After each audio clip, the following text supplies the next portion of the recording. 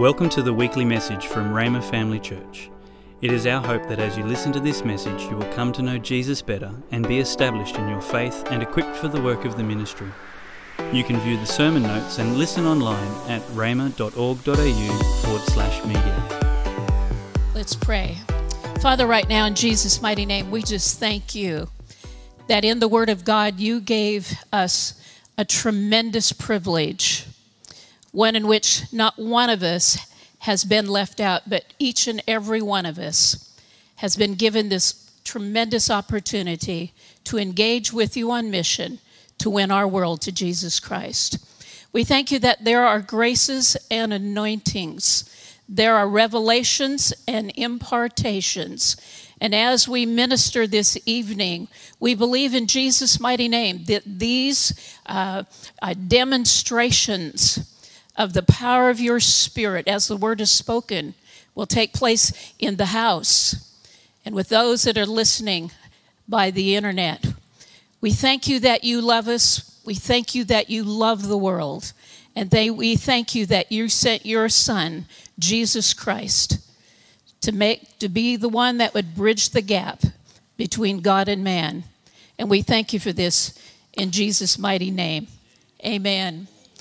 Well, praise the name of the Lord. It's a tremendous opportunity that each one of us have as a member of the body of Christ, a privilege to share the saving knowledge of Jesus Christ. And so this evening, both Benny and I will be sharing some personal testimonies, some further foundational information about the foundation of winning the world to Jesus Christ in the Word of God that will be interspersed, of course, with testimony and some things related to our personal experiences.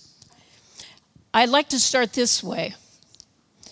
I'm not really sure when I became exactly confidently aware of my responsibility, me, Karen Workentine, of winning my world to Jesus Christ. And I'm not exactly sure when I began to train my spiritual eyes and my spiritual ears to truly see the plight of those that were in my world that didn't know Jesus.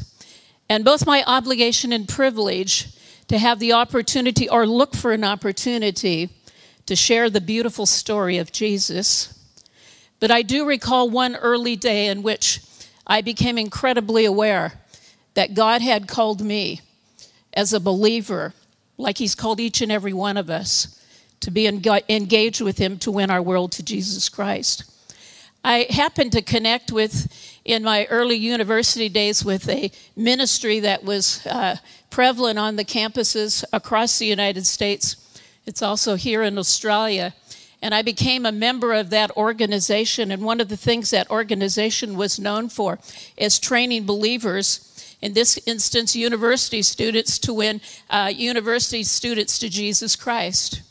And one of the things they taught us is that we could hear the Holy Spirit, and that the Holy Spirit would guide us and direct us to those that he intended for us to speak with on numerous occasions. And so one morning, when I was not in class, and I made my way to what was called the coffee shop in our university, Western Washington, Bellingham, Washington, outside of Seattle. And I went to what was called the Hub. And the Hub was a university coffee shop where university students would go in between classes if you weren't, like one of those real types that went to the library. And, places where you could have study nooks. But you could also study in the coffee shop at the Hub. And so when you would study in the coffee shop at the Hub, there would be the tinkling of glasses and students talking and just all sorts of things would take place. And you would queue up to get standard university fare for poor university students, which was cheeseburgers, fries, and Cokes. And you would queue up for that, and if you had a little spare money, you'd get a milkshake. Somebody might buy you a chocolate sundae, and you would sit there with your books, and you would study. And this one particular day, I walked in, and the Spirit of the Lord arrested me. And where I was on my way to get a cheeseburger, there was an assignment that God had given me as an ordinary believer, filled with his Spirit. I was born again, and his spirit could speak to me. And he identified that there was a girl at a table just across the way that he wanted me to go and share with. And so getting my cheeseburgers and my fries and my Coke and putting it on the tray, I made my way to this table where this girl was sitting. I had met her before. She lived in housing that was part of the house that I was living in. It was a off-campus housing for girls. It was girls' housing. I'd met her once or twice. I really didn't know her. But being led by the Spirit of the Lord, my encounter with her was pretty simple. I just asked her if she would mind if I could sit down and have a chat with her. What I was doing was setting up the altar in the marketplace. I happened to be in the coffee shop at the Hub in a university, and my tray had cheeseburgers, fries, and a Coke on it. And I was still on assignment, and that which I was engaged in were holy things. They were eternal matters. And where I sat down just as a university student to another university student, we had a chat. And we had a general chat, and then over a short period of time, I introduced her to the conversation about things that were eternal and eternal matters. And I began to share with her that God loved her and had a beautiful plan for her life. And in order to actualize that plan, he had made a path between God and man in which she could invite Jesus Christ into her heart. And she could be what the Bible calls would be born again. To be born again was the only way you could get access to heaven. She was pretty keen about that, and the minute I began to speak on things that were eternal, I could sense that there was a tuning in from her heart to the heart of God as I spoke things that Jesus had put in his word and he had come to do just for her and anyone that didn't know her. And so over a short period of time, there in the coffee shop, with the Coca-Colas tinkling with the ice blocks in the glasses, and university students waving and yakking with each other and calling across the coffee shop. There was a holy moment in which that young lady closed her eyes. She wanted to close her eyes. She closed her eyes, and she asked Jesus Christ into her heart. I discovered that she was from Hawaii, and she was a student that came into a West Coast university, and she was an Asian woman. All of her family were Buddhists. When she got born again, she set herself up for an extraordinary furor in her family. And her family began to separate themselves from her. They said terrible things to her. They wrote terrible emails to her. They called her, and made terrible comments on the phone, and they screamed at her. They yelled at her, and she held fast. Something had happened. Jesus had entered her heart. And this university organization that I was involved in, she became very active in it. And she became a leader, began to lead other people to Jesus Christ. And over time, I just followed her. And then when we graduated, I lost track of her. A couple years later, I was watching national news. And I don't remember where I was, but it was a news program that went across the nation. And there was a story about people that were in YWAM. And I had discovered that when she left university, she had joined YWAM, and she had become a YWAMer missionary. And the Lord had called her to the Midwest of the United States, and there at a YWAM base, she was very active, led kids to Jesus Christ, and was very active within her community. I understood from what I could gather that she had become a prolific soul winner and one that was on fire for Jesus. And so I watched the news this one evening, and much to my dismay, they said that there had been a rainstorm within this part of the Midwest of the United States, that rivers had flooded, waters had come out of the skies and come down the mountains and had flooded within this community, a small community, Midwest United States. And there were a bunch of missionaries that were YWAM missionaries that had perished in that flood. And I looked at the pictures. Sometimes they will show the pictures. And I looked up, and where I couldn't remember her name, I did remember her face. And I remember the morning in the coffee shop at the university where on assignment, one ordinary believer, I was probably about 18 or 19 years old, had followed the voice of the Holy Ghost to a woman sitting over in the corner and had taken care of some eternal business. And when I had done so, she had invited Jesus Christ into her heart. I discovered later that her Buddhist family had gotten born again. One believer following the voice of the Holy Spirit. Where was church that one day? It was in a coffee shop. It was in a coffee shop, and it was one in which a divine and holy moment took place. And modern day missions are made out of just these kinds of things. I want to share with you that in these seasons, the seasons of the church, and this would be true in all seasons, that most of the life of the church really takes place outside of the building. It really, really does. That none of the testimonies that I often can share with you are when I'm at the front helping with an altar call, but are instead when I'm out in the marketplace and I take me as the church to the marketplace. And in that particular instance, I will tell you, we see things that are miraculous and mighty related to the things that we minister both out of the Word and in the local church within this church. And they are phenomenal. So at church, really when we come in, our assignment is to fill up our spiritual tanks and then go out and minister. In fact, what I could share very easily this evening, if we did it in a nutshell, was to say this: the entire church is called to ministry. The entire church is called to ministry. The proclamation of the gospel, the sharing of the knowledge of Jesus Christ, inviting him into our heart, is the ministry of every believer. It is the calling of the believer. The believers have been called to ministry. Praise the name of the Lord. We've been all called to ministry. You know, these days we're living in incredibly unprecedented times. This is the second year in Australia and worldwide in which the entire earth has been impacted by a worldwide pandemic, the virus of COVID-19. I mean, I'm telling you, the world has responded all over the earth in a variety of different sort of ways, and everyone, nations, national leaders, and individuals are trying to figure out how to protect themselves. And at one point in time, every nation under the sun closed up shop, went into lockdown, allowing us only to leave our homes for essentials. Some of us have lived in isolation for a variety of different lengths of times. There's not one of us that hasn't worn a mask. I doubt if there's anyone in the room that's robbed a bank. Maybe, I don't know, I haven't met you all.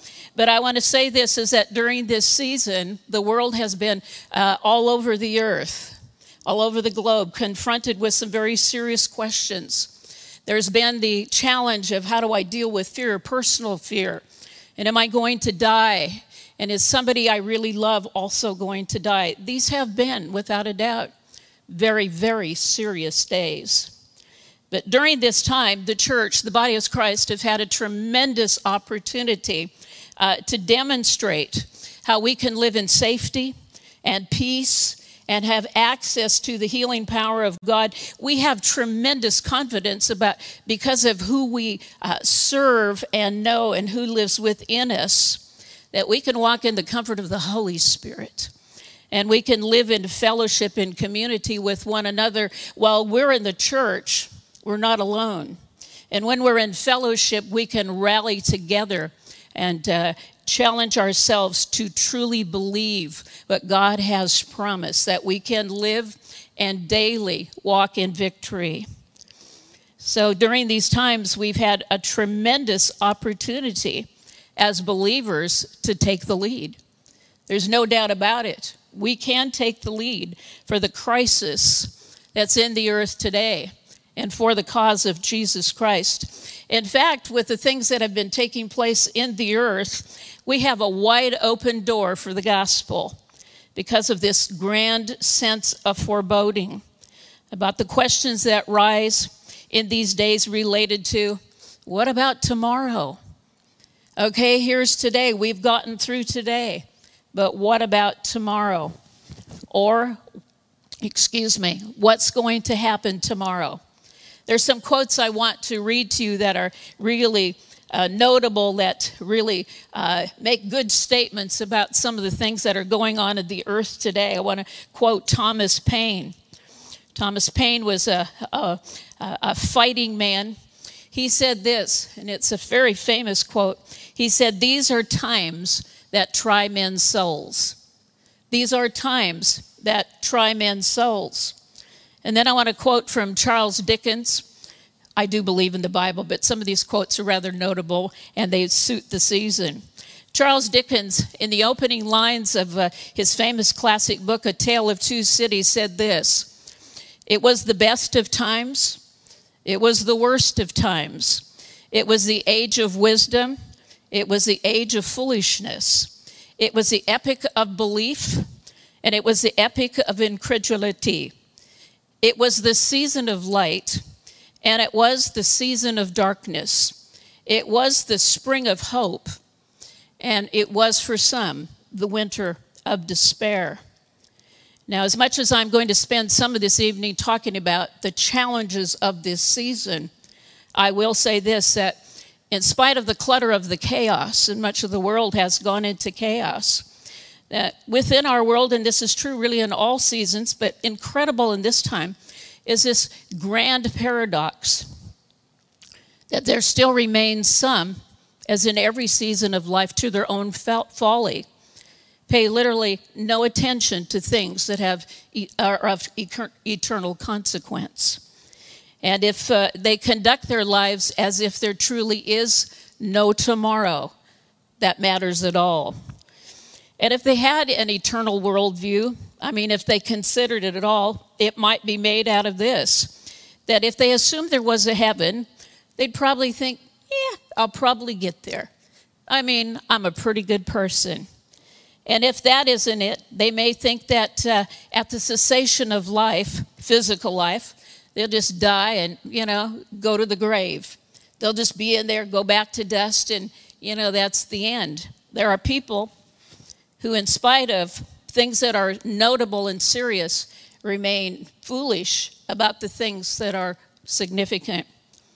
And there's others who have developed their own worldview construct of the end of time, which, whatever it's made out of, it's their personal view. It has no inclusion of biblical truths. And so the Bible describes these days, these last days, as terrible days. 2 Timothy 3:1-2, verse A in the NIV says, "There will be terrible times in the last days." And the Bible then goes on to opine a little bit about the self-centered philosophy of the folly of the lost. Not all of them, but some. That they will continue to live outside of the purposes and plans of God for their lives, that they will continue to remain unaffected by what the real situation is regarding the consequence of their decisions in regards to tomorrow and eternity. The Bible often calls these people lovers of themselves, those that court folly as a way of life. The Beatles have a song. Now we're to the Beatles. The Beatles have a song that really depicts this kind of mentality. And the name of the song is "Those Were the Days." It was on the charts in 2019. Once upon a time, there was a tavern where we used to raise a glass or two. Remember how we laughed away the hours and think of the great things we would do. Those were the days, my friend. We thought they'd never end. We'd sing and dance forever and a day. We'd live the life we choose. We'd fight and never lose, for we were young and sure to have our way. La la la la la, la la la la la, la la la la la la la la. Those were the days, my friend. We thought they'd never end. Now, counter to this que sera, whatever will be culture and mentality, the Bible makes some pretty clear definition that there are seasons and times that are pertinent under heaven and to the Lord. Ecclesiastes 3, verses 1-2, part A says this: "To everything there is a season, a time for every purpose under heaven, a time to be born and a time to die."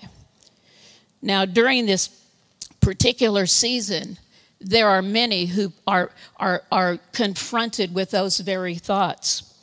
And those thoughts became something that were very real for us when we understand the story of Adam and Eve many, many years ago that betrayed God.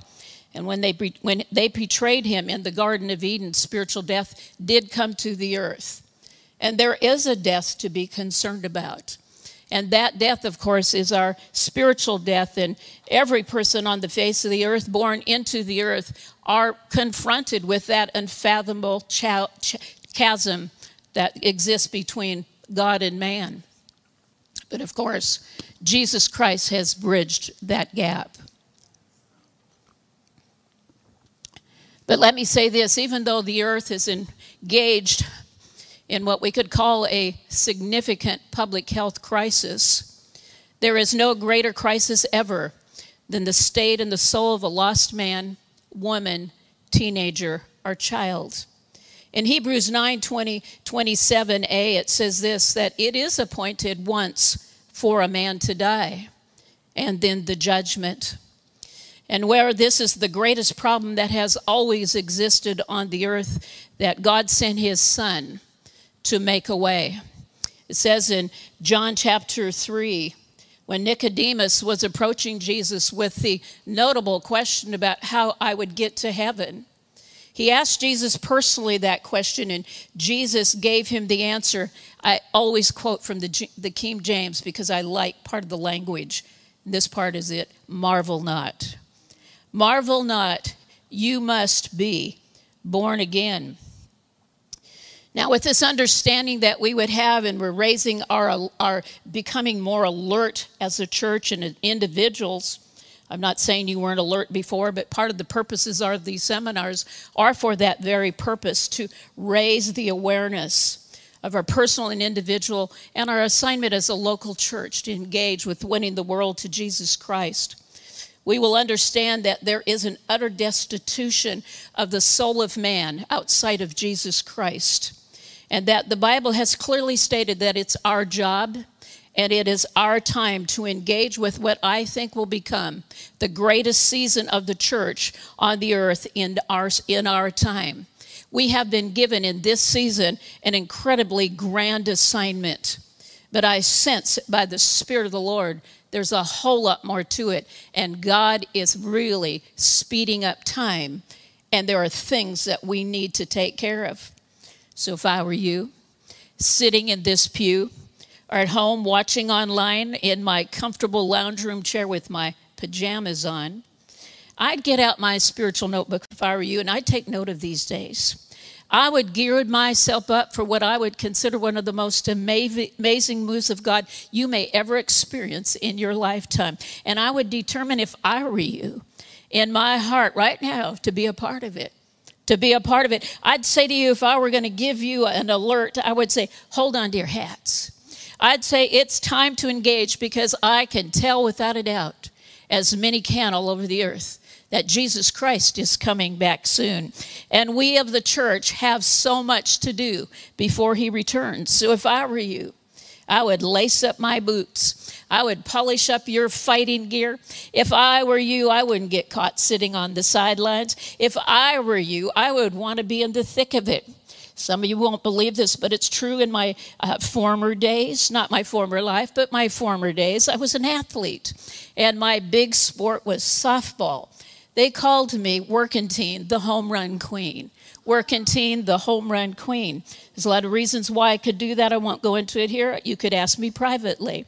But let me tell you something, when softball season was on, there was no way I wanted to be benched with an injury. There is no way I didn't want to be picked. There is no way I didn't want to engage. I wanted to hit. I wanted to run. I wanted to throw the ball. I wanted to win. I wanted to beat that other team. And I was going to engage in the thing that was my favorite sport. Well, let me say this, church. This is a salvation season. This is the season of an activity and engagement. And if I were you, I wouldn't want to be benched. And there's no way I would bench myself. You know, you can bench yourself. You can just go sit on that bench in the dugout. I mean, truly. But the question we could ask ourselves in this salvation season. Oh, you know, I'm looking at the team right here this evening. Can't see you out there, but I'm telling you, let's gear up. The question we may ask ourselves is this: well, where's the battle? Where is this battle? Where is the game? Where's the season taking place? And I can, interestingly say this, our main fight usually is in the realm and the dimension of the spirit. And that's where things are dealt with, and that's where things are taken care of. And that's where we often need to start. What's our assignment? What really is the game all about? Well, our assignment as the church and as individuals is to impact the world for eternity. And to do so, we must be eternity-minded. Our Creator, let me help us here. Our Creator created us out of these very materials.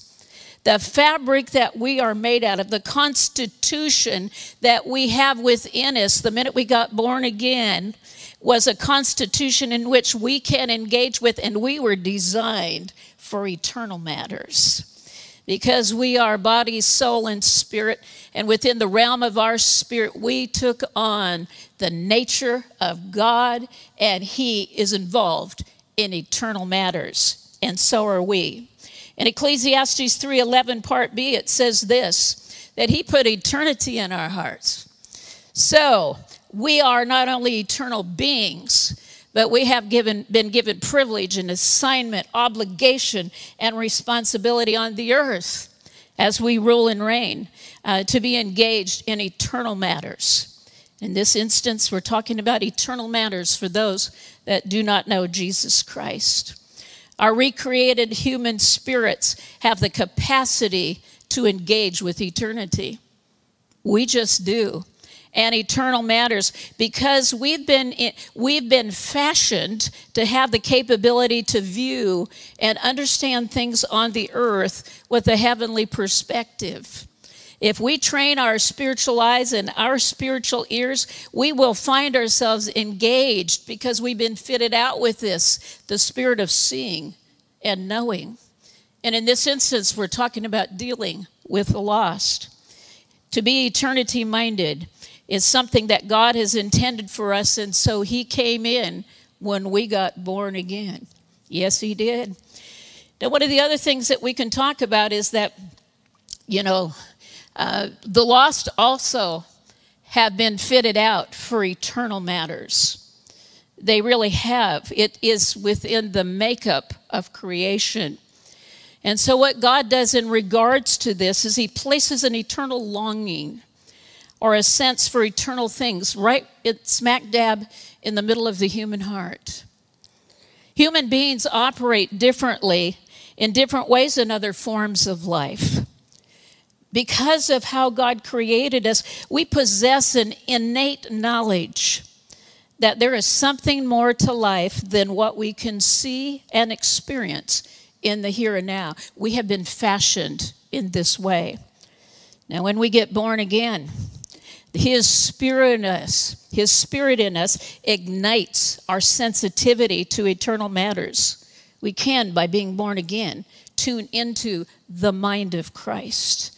And we can, by being born again, understand His plans and His purposes and His ways.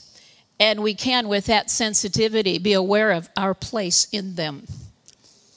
You see, when we were born again by the Spirit of the living God, we were fashioned to join God on mission for the hearts and the souls of those that don't know Him. Not as a single outreach, not as a Friday morning, not as a Saturday afternoon, not as a trip to Thailand, but as a constant way of life. His mission becomes our mission.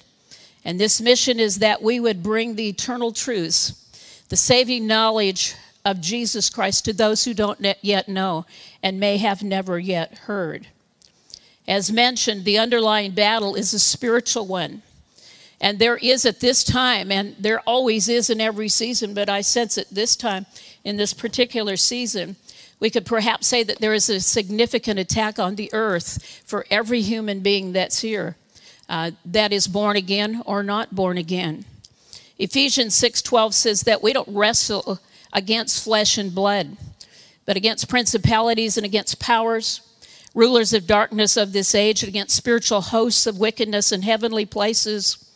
And I would say more than ever before, we need to, really, if you were to hear the signs and see the signs in your hearts and ears and eyes spiritually were open, you would sense that it's a time in which we need to fight within the realm of the Spirit with the power of the authority of the Word, with the power of divinely inspired prayers and the proclamation of the gospel and divinely led personal witnessing missions more than ever before. Now, these are modern day missions of significant consequence. Where do they take place? Amazingly, they take place right in our own world. It could be in your neighborhood. You may not need to even get a tank, fill up your petrol tank to be on assignment. Because I'm telling you what, the mission of God is absolutely everywhere on the face of the earth. There is an urgency in the hour. These are times of great troubles. And there are multitudes in great need. Luke chapter 21, 25 through 28 in the ESV says this, that on the earth there will be a distress of nations in perplexity because of the roaring of the seas and the waves and people fainting with fear, with foreboding for what is coming, which is coming on the earth. You might ask yourselves, look at us. What difference could we all possibly make? What difference could you all make? You see, we're not prime ministers, no prime ministers in the room here. No kings, no presidents, no national political figures. Perhaps I haven't met you, but, they're not here in the room. So what difference could we possibly make? Well, let me share with you things that you know. But let's apply it to winning the world to Jesus Christ. We are members of the kingdom of light, and we are priests of the Most High. And by the virtue of our new birth, we can walk and dwell and live and move in spiritual places of great influence, power, and authority. Because, we're seated in heavenly places with Christ Jesus, far above principalities and powers and might. And from that position, let me share with you, there's a lot we need to do. There is so much we need to do. And from that position, there is spiritual power we need to wield. There is spiritual business that we need to take care of on behalf of those that are fainting with fear and of the foreboding of what's coming upon the earth. In that position, we are to engage and contend with things that are of eternal consequence for those who cannot, because he already did. We are allowed to do so. We can tend after eternal matters in the world sphere of influence whenever we engage with the power of God, the power of his word, and the power of powerful prayers. You might ask this, if we were to really engage in impacting the world for eternity, how might we do it? I'll spend a few moments this evening giving you some ideas. I'd love to say it this way. If you really, really had your boots on and you had actually laced them up and polished your tools that the Lord has given you, I believe that together we could establish an active, vibrant, impossible to stop grassroots plan of action that would start in the heart of each and every one of us, each believer in our local church, that would rise right out of our hearts, just people like you and me, where we would engage with this assignment to win our world to Jesus Christ. It would rise right out of us. We would find our purpose and we would join ranks together. But it would start initially in our own personal hearts. You, me, I want to be engaged. Use me. I want to be engaged. I want to be in that grassroots movement. In order to get there, we need to move to a place, may I encourage you to move to a place of further personal level of commitment, consecration, and dedication. This assignment really is one that is for individuals where we rally together as the church. When we go into our world, the whole church doesn't go with us. We go out into our world, us by ourselves, or perhaps on occasion with friends. But I'll tell you what, it's us going out to do the things that God has called us to do. What would happen if we really began to believe that we could rally and we could rise up? I'll tell you what, if you allowed your hearts to be stirred, that there would be a passion that took place within your hearts, a movement would rise right out of our ranks. It really, really would. You see, when multitudes of individuals get a hold of something significant in God and they begin to act on it, there will be a mighty swell of power that will sweep all over the earth. It will take over churches everywhere you go, in Bible studies and local church organizations. When individuals get on fire for Jesus and they make a determination that God has put them on duty and they won't be benched, they'll get in the game. And they'll find that they will begin to have spiritual encounters that are beyond their normal everyday experiences. There will be a rise of enthusiasm that is infectious, and there will be a sense of the urgency of the hour. In this kind of grassroots movement that comes out of the heart of an individual, people will begin to rally. They'll begin to gather. They'll proselytize each other to say, we have got to get engaged. There will be something in which this will be this rallying of this cry that we must connect with God and his plans and purposes on the earth, that we won't, not one of us will want to be left out. And as we begin to rally personally and we begin to speak with one another, you're going to find that we're all going to get thoroughly convinced that God has indeed called us to do this very thing. And that is to engage with him on mission. Well, where is this movement going to happen? Well, anytime there's this kind of movement, there's people meeting in the corridors. There is people that will then meet in the parking lots. There were things where this rally and this stirring of this grassroots revival to engage our hearts with God to win the world to Jesus Christ. It'll take place in our homes.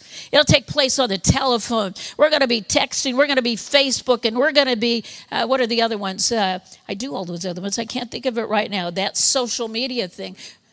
Yeah, Twitter and those other ones, Insta, etc. It's going to happen on street corners. It's going to happen in coffee shops. It's going to happen in places of business and airports and neighborhoods and shopping centers, at the beach, and everywhere we go, wherever there's people in need. You're going to find, when you get a hold of this, that there you're going to see the church. And they are going to have moved out of the building where they got themselves tanked up with the beautiful Sunday morning messages and with the things that take place in connect groups and service teams. They're going to rally from all of that, and they're going to take it out to the world. They're not going to be able to hold on to this beautiful gospel to themselves. The Lord by his Spirit can give each and every one of us a divine strategy for our own world. There is a mission and a ministry that he has assigned to us personally and individually that is not yours. It's mine. Yours is different than mine. I don't live at your house. I don't live in your neighborhood. I don't work, you work. I don't even go to your grocery store probably. You know, none of you have ever seen at my grocery store. Where do you live? But I'm telling you what, where you live is where the mission is. And where you go is where the mission is. And these plans of God that we're created for, we'll find ourselves engaged in a total sense of being divinely inspired. Have you ever been divinely inspired? We can be divinely inspired. We can be driven and led by the Spirit of God, in which we become that band of saints that are on assignment to do the things that God has called us to do. These missions will be from God himself.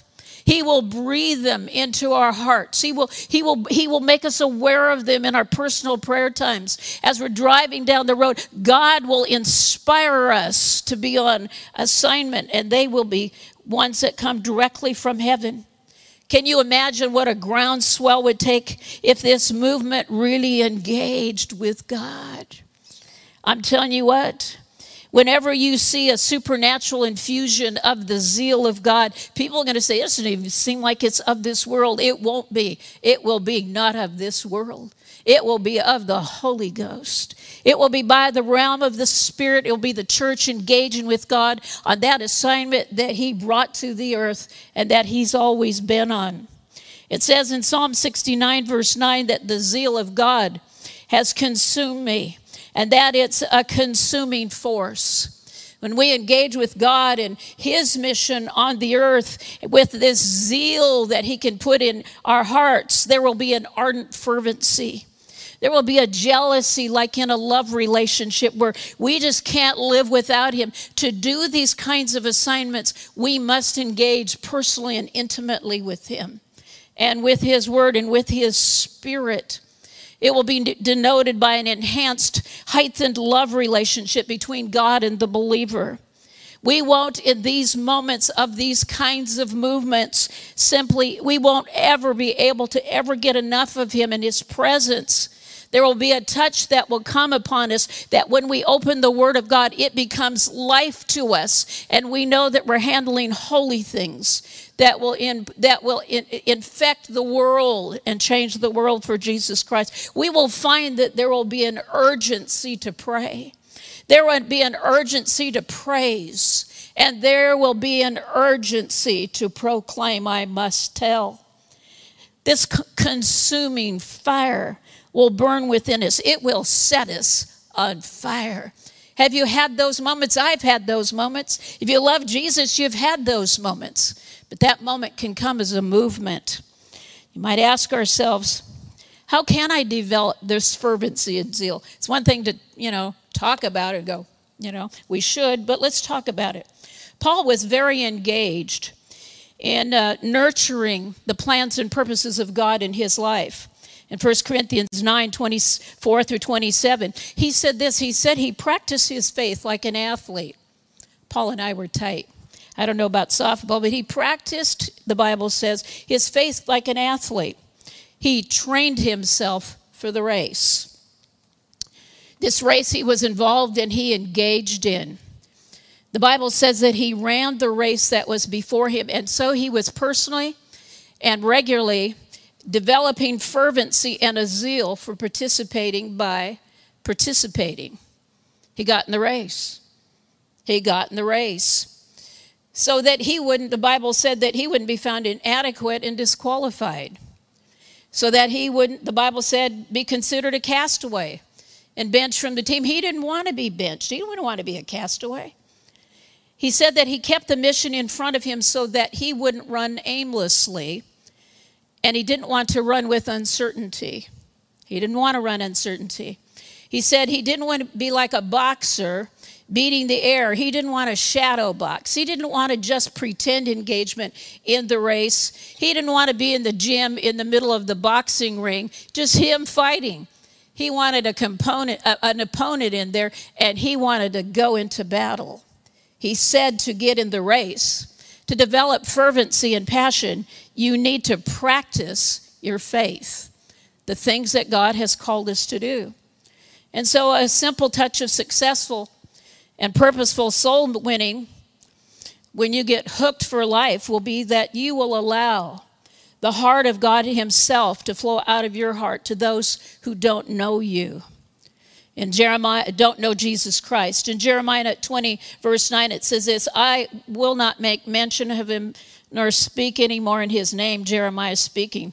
He should never even said those words. He said, but his word was in my heart, like a burning fire shut up in my bones. I was weary of holding it back, and I could not.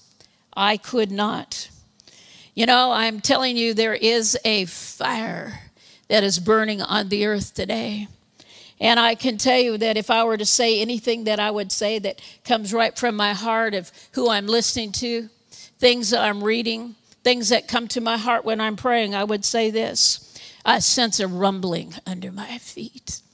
I sense a rumbling under my feet. And I'll tell you what, if you were to listen this evening, I'm telling you what, you'd barely be able to make it through the rest of this seminar. You would just have this get up and go in you that just, okay, I'll get the last notes, and then, we got stuff to do, eternal things. But I sense a rise of a grassroots revival to win the world to Jesus Christ. I sense it around the world. I sense it at Rhema Family Church. I sense that we're going to rise up and join the ranks of thousands of believers who are leaving the pew all over the world to go out to win our world to Jesus Christ in this last great day's harvest before Jesus Christ returns. And I see an army of the Lord. I see an army of the Lord taking their place among those who don't know. And they're going out and they're beginning to tell everywhere they go, being led by the Holy Ghost, this beautiful story of Jesus, of how he came to the earth. He died. He was raised from the dead. He ascended into heaven. And then the coming of the Holy Spirit that would enter our hearts. Jesus coming into our hearts by the Holy Ghost when we would get born again. And that he had indeed bridged that gap between God and man. It's a really simple story we have to tell. I've just shared the gospel in a nutshell. But I'll tell you what, if you get a hold of telling that story, it will forever revolutionize the lives of those who hear it. That's why we've called these seminars Evangelism Revolution. Evangelism Revolution. The Bible says that there's not simply just 4 months and then comes the harvest.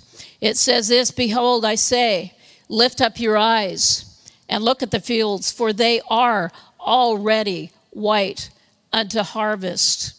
If that's the case, and we could say this very clearly, the lost are waiting for us to tell them the beautiful story of Jesus, because the fields are already white unto harvest. You know, the journey of getting born again is a personal one. And if we had time, and each and every one of us were going to tell our story about how we got born again, you'd find that how we got saved would be different and unique to each and every one of us. And, you know, if you just reflect back about that moment where you asked Jesus into your heart, you're going to find that there are stories that you could tell. And if you've been walking with the Lord for a season of time, you have a lot of stories to tell how about God has assisted you and your family in so many ways in your life. You know, getting born again is an amazing personal experience that takes place between an almighty God and mankind. And when we get born again, it's life-changing, it's transforming, it sets us up on a path and a plan of divine purpose. It forever alters our lives in every way for things imaginable and much more. And there's no doubt about it that our salvation experience has always been and remains a beautiful encounter with the Lord. But here's the deal. Our salvation experience was never, ever meant to be solely a memorable moment. It was always intended to be a movement. It was always intended to not simply be a moment that we would be remembering, but that it would be a movement. If we could have that slide, it'd be great. And as personal as that moment was, it was always intended to be a shared experience. That when we get born again, we join God in mission to win the world to Jesus Christ. For God so loved the world that he gave his only begotten Son, that whoever believes in him shall not perish but have everlasting life. For God didn't send his Son into the world to condemn the world, but that the world through him might be saved. God has always been on mission to seek and save those who are lost. In 2 Peter 3:9, it says this, he's just not willing that any should perish, but that all should come to repentance. In the personalness of God approaching man, he says to man, by name, I've called you by name, and you are mine. But this believer's call, the engaging of this beautiful moment between God and man, it's been an assignment that has been given to the church. In Mark chapter 16, verse 15, I call this the believer's call. And he said this in Mark chapter 16, verse 15, go ye into all the world and preach the gospel to every creature. Those who believe will be and baptized will be saved, but those who do not believe will be condemned. In the NLT, it says, go into all the world and preach the good news to everyone, and everyone who believes will be saved. Because of the great needs in our world, Jesus has then invited us to go on mission and assignment with him. In Mark chapter 4:19, it says this, follow me, and I will make you fishers of men. In the NLT, it says this, come follow me, and I'll show you how to fish for people. You know, a significant secret to supernatural soul winning I'm going to share in just the next number of minutes, and that can be the question, How do I follow him to fish for men? I may have a desire to fish for men, but what does this scripture really mean that he says if I follow him, I can learn to win the world to Jesus Christ? And many times I've heard this mentioned as a poke you in the eye without explaining how it can work. And I want to explain how this can work. Number one, when we follow him, he engages us in training. Jesus is a teacher. He engages us in training. He engages us in coaching. He gives us divine direction, advisement, strategies, styles, methods, and timing. He is actually the best coach and teacher you could possibly have. He is the ultimate soul winner. And so how do you learn to follow him? Well, you learn to follow Jesus, to learn soul winning, and allow him to teach you in the same way you would learn any of the other things that are talked about in the Bible. A lot of people get kind of twisted up about this. But when I first started to pray, I didn't know how to pray. But the Lord taught me by his Spirit how to pray, and I learned to pray, and now I confidently pray. I remember when it came to speaking in tongues. I wasn't exactly timid, but I certainly didn't quite know what to do, and the Spirit of the Lord guided me to speak in tongues, and now I confidently speak in tongues. The Bible talks about walking in love. Well, sometimes you don't feel like walking in love.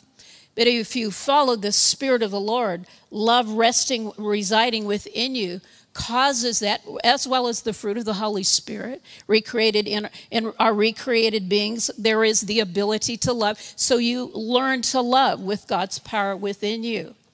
In the same way, you learn to exercise faith. You might learn about faith, now know how to exercise faith, but you learn the things of God. You learn spiritual things. You learn them.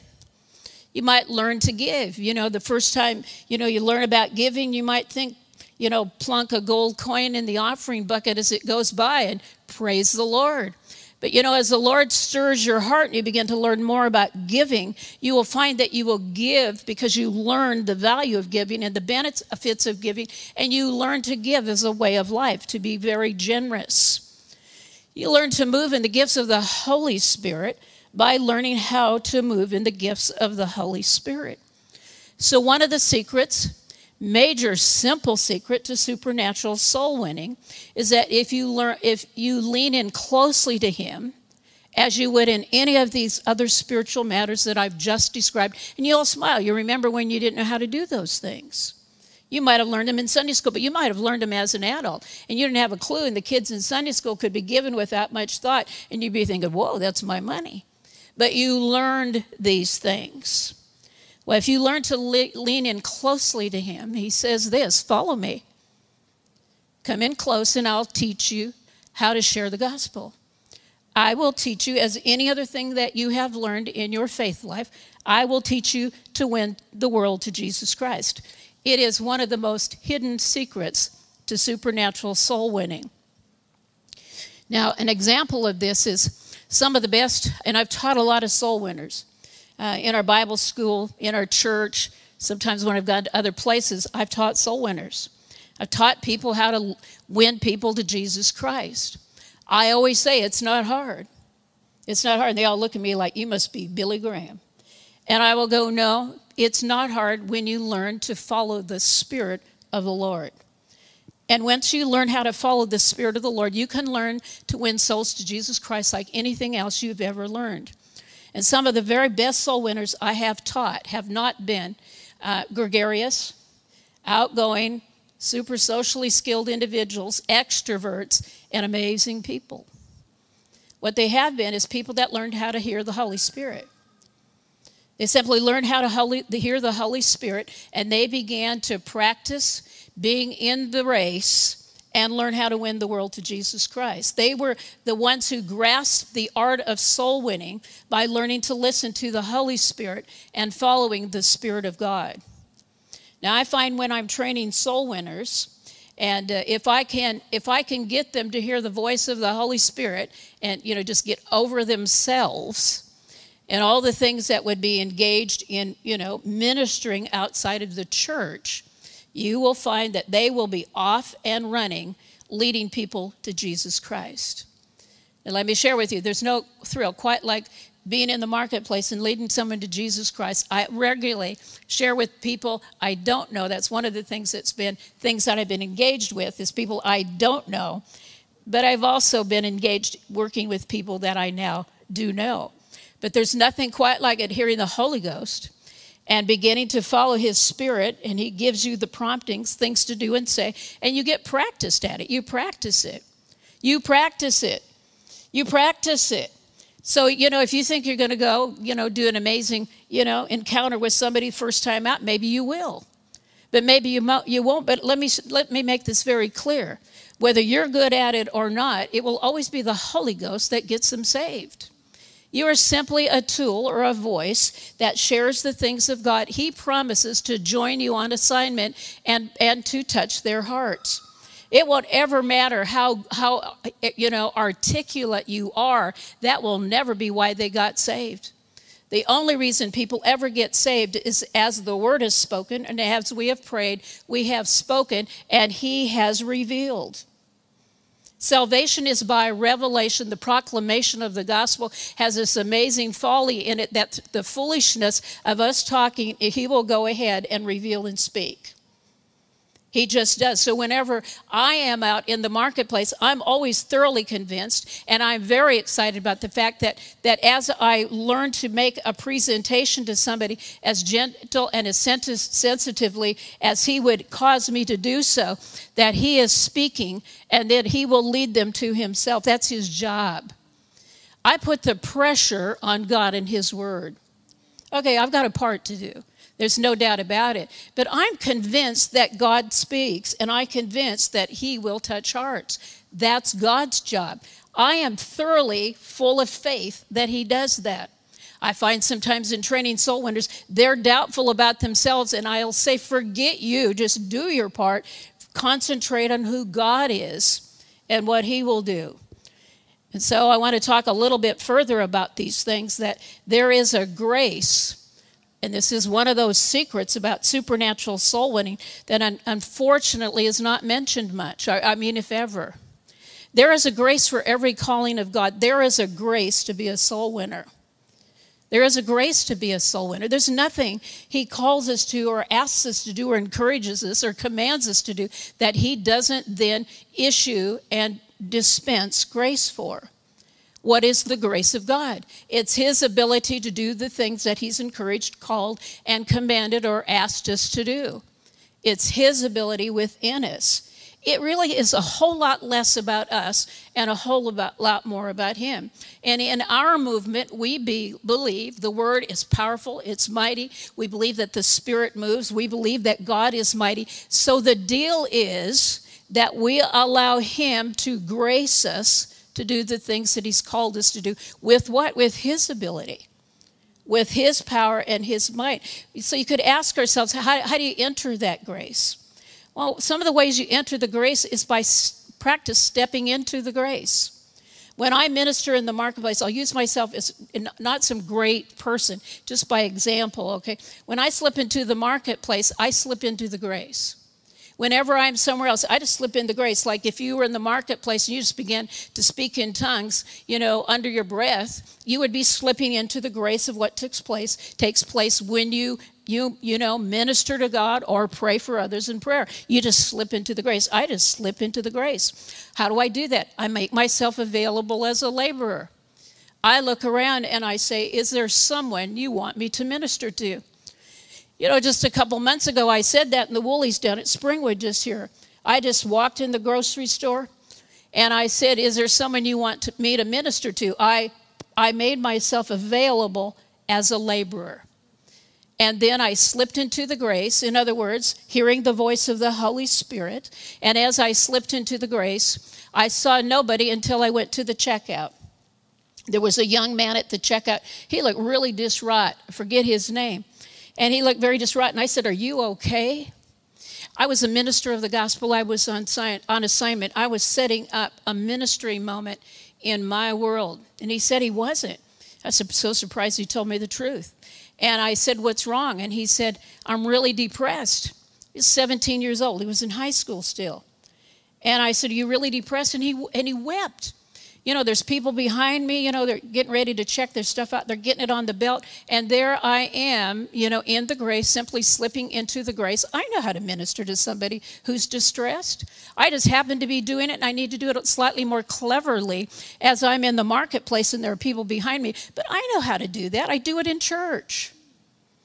I do it in home fellowships. I might do it in my family. I then bring that into the marketplace, that very same grace and experience. And I said, you know, that there is someone who will never leave you or forsake you. His name is Jesus. And, you know, I had to be a little bit quick. They were like queuing up behind me. And I went straight to the salvation message. I said, "Do you believe that Jesus is the Son of God?" He said, "I do." Romans 10, 8, 9, and 10. "Do you believe that he died and rose from the dead?" He said, "I do." The Bible says that if you ask Jesus Christ to come into your heart, he'll never leave you or forsake you. I said, "I can lead you in that prayer right now." He's checking out my groceries. He's crying. I got people in the queue. But you see, it's just slipping in the grace, just slipping in the grace. You just learn to you have to be a little more clever in the marketplace. It will be a little quicker. They're not going to give you the whole 10 minutes or something like that. You know, it depends where you're at. And so he said, you know, he's checking my groceries out. And I said, "You have to really mean this." He said, "I will. Dear God, I believe Jesus is the Son of God. I believe Jesus is the Son of God. I believe that he died and rose from the dead. I believe that he died and rose from the dead. Please come into my heart. Please come into my heart. Thank you for coming in. Thank you for coming in. In Jesus' mighty name, amen." I didn't have time to go to the other steps. But what I did do, and I asked him if he meant it, and he did. He was crying even more. And there was kind of this sense of, you know, a divine moment had taken place in that particular instance. And I was practicing in the mall. I was practicing where I need to go. That was my world. And as I was practicing there, he asked Jesus Christ into his heart. How do I keep in touch with him? Well, we exchange phone numbers. In a modern world, every so many days or weeks, when the Spirit of the Lord prompts me, I send him a meme or a text. And he's sitting there in high school, and I know, or he's sitting at home, or he's in his car, or something. And there is the church reminding him of how much God loves him. I don't know if I'll ever see him again. I do know this, that he got born again. I do know that my Heavenly Father transformed him and saved him by entering his heart. I'm confident of that. What I just described to you was not, you know, wildly articulate. I'm talking conversational gospel. But I'm telling you what, it's full of the potent power of God. It's what the zeal can lead us to, and where we're engaged in winning our world to Jesus Christ within our world. Another way, and I'll just close up this section and then we'll go on a small break that Benny will talk to you about. And that is that callings that are given to every believer to win the world to Jesus Christ are divinely given. A grave misperception is that soul winning. Personal evangelism is one of those grit your teeth and tough it out type callings, like, you know, oh my God, you know, and it's like so hard, which makes that kind of instruction make this assignment from heaven seem absolutely incredibly unachievable, and certainly couldn't be all of us. I mean, it could only truly be the brave ones. The brave ones will be the one to do this. But if you understand that God has graced us for us, and he agrees to teach us how to do this, like he has taught us everything else that we have as we grow in our faith, that winning the world to Jesus Christ will be something that as you practice that and you get in the race, you become really good at it. And you learn to drop divine nuggets absolutely everywhere you go. I'd like to replace the word witness for the word minister. When Jesus called us to go into all the world to be a witness, he was really calling us to minister. To minister, because when we go into the marketplace, and when you think about going into the marketplace, that you have these people that are there in front of you, whatever their need is, and you think of the word that I'm called to minister to them. You'll get rid of the grit your teeth and tough it out sense of, you know, mentality, and you'll just think, how can I minister? How can I minister? What is this that I know that I have confidence in my own personal life? I've learned in the life of my church, in my home group, my fellowship, what happens in my home. How can I take this to this individual? What's in front of me? Who's in front of me that I can minister to? You know, salvation includes a sense of, as we minister, healing and laying on of hands. And Benny and I are going to share some things about healing this evening, about prayer. We can operate in the gifts of the word of knowledge, that we can give people words of encouragement. I remember one day when I was living in Sydney, Lord gave me assignment, and I used to go on walks every morning. And the neighborhood I was in was a nice neighborhood, but the people were sourpusses. And they all go on walks. They just have these sour looks on their face. And the Lord gave me the assignment. He said, I want you to smile at everybody you walk by. Well, you know, and I'd walk by, meet them every day. These same people, they'd walk me and we'd walk. I'd smile. Well, what was I doing? That was the love of God. What, really? Well, sure it was, because I was on assignment. He told me to do it. And as I began to do so, they began to talk to me, and then they would begin to stop, and there would be things I could share and things that they would say about their own personal life. And one day, I stopped in a park. A bunch of kids were there, a park in Sydney. They were all playing campfire, you know, being around the campfire together. Well, coming from the Pacific Northwest, we didn't have cowboys, but we knew about campfires. And so we talked about campfires and things of that nature. I then asked those kids, about 6 kids, probably 12 years old, if they knew Jesus Christ, if they knew how to get to heaven. None of them did. They never heard of it. But it started with the mission of ministry of walking through my neighborhood smiling, sharing the love of God, something that is something everyone can do. But I was under assignment, you see. I didn't just go around going, you want to see my new teeth? You know, I was on assignment. Asked those kids if they knew about Jesus Christ. They didn't, around that phony campfire that we're making in this park in Sydney. Each one of those kids asked Jesus Christ into their heart. It started with the ministry of sharing the love of God. You know, when you consider soul winning one of those toughen it out, grit your teeth, unfortunate callings that happens to be in the Bible, that kind of mentality takes it outside of the realm of graces and callings. It puts it in the realm of personal efforts and works. It puts in the realm of, you know, to do this, you just need pure grit. You got to bite the bullet, and then, you know, just do it and get it over with. That mentality is so unbiblical. It's so unlike the character and nature of God, where he would ask us to do it. In fact, ask each one of us to do it, or each one of us give us that privilege and not share with us how to do it. Not teach us how to do it like all the other things. Our spiritual life is different from our natural life. We learned those things. We learned those things. We learned the things that we know to do as believers. And when you learn to walk with Jesus like this, you're going to find that you'll begin to truly train your spiritual eyes to see the cries and the hearts of the lost. And this is what will happen. I reckon this will happen. When you begin to see following Jesus and sticking close with him and listening to him and allowing him to make you or teach you to be a fisher of men, you won't be able to, when you get a sense of those who are lost and spiritually dying, you'll no longer be able to just do one of those drive-bys. You just won't be able to do it anymore. You're going to get a sense of how to walk in, and you're going to get a desire to provide spiritual assistance. You're going to want to, as if you were in a motorway accident, do whatever you could possibly do and learn how to minister with love and kindness and compassion and mercy. Minister healing and comfort. You see, when we talk about the believer's call, every believer's call, we're not talking about pulpit ministry. We're talking about the divine calling of God on the believer, every believer, to share the gospel in our world. There is a grace for these callings. We can learn to operate in this grace. When Jesus said this, follow me, and he said, I'll make you a fisher of men, he said, follow me. I'll teach you how to do this. I'll teach you how to do this. We can learn to operate in that grace. There is an endowment of grace. When he said, follow me, he was talking about the fact that he would endow us with that grace to lead people to Jesus Christ. And like Paul, training and practice will help us walk in those graces.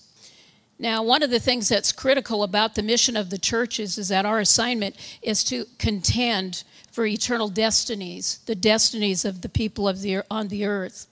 It's really important that we don't make light of these matters.